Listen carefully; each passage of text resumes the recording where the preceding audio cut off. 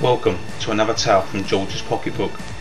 George is a frontline UK response officer dedicated to fighting crime, resolving family disputes in minutes that have taken years to break down, and getting in the faces of the social underclass. All events are real, and names and places have been changed to protect the innocent, not so innocent, and plain stupid.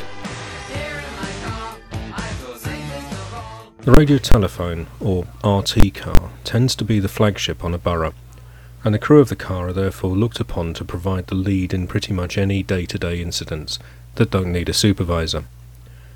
The driver of the RT car is also the most highly qualified driver on the borough, having attended and passed the 4-week advanced driving course, including pursuit management. As such, the driver is usually the oldest and most experienced PC on the team.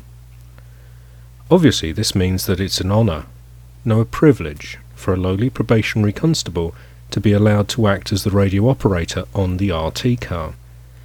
There is, however, a price to be paid for such a privilege.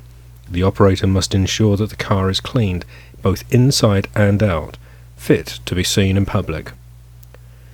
The operator must carry out the car's daily inspection, making sure that all the fluids are correctly filled, that the wipers work, the warning equipment, including blue lights and sirens, work. The tyres must be inflated to the correct pressure and have no damage or visible sign of wear. The headlights, side lights, tail lights, brake lights, reversing lights and indicator lights must all be working, and bulbs replaced if it needs be.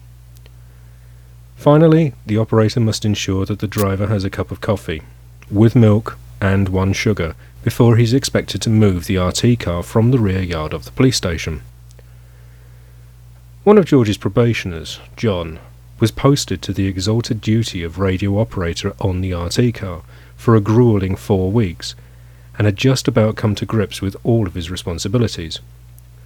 On his final day, however, disaster struck. He had done all the checks and washed and polished the car to a dazzling shine before trudging wearily upstairs to make his driver's coffee, before sitting obediently and politely listening for about an hour to all the stories about how the job used to be in the old days. Eventually John and his driver made their way downstairs and climbed into the RT car. The driver inserted the key into the ignition and turned it. Nothing. He took the key out again and reinserted it and turned it again. But there was silence, not even the click of a relay. The driver turned to John and looked at him for a moment before saying, "When you checked the lights, did you turn them off afterwards?" John was horror-struck. His eyes widened in panic as he leapt out of the car and frantically opened the bonnet to check the engine was still there. It was, but it was dead.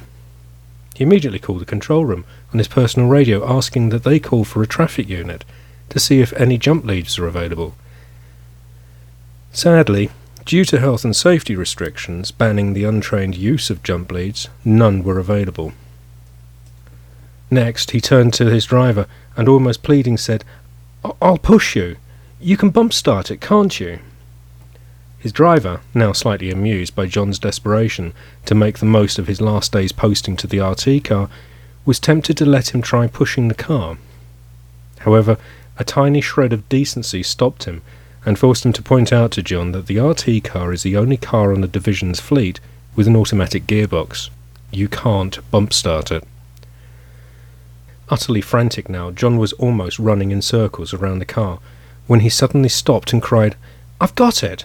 before disappearing back into the police station, then moments later reappearing in the yard and tearing off through the gate towards the nearby petrol station.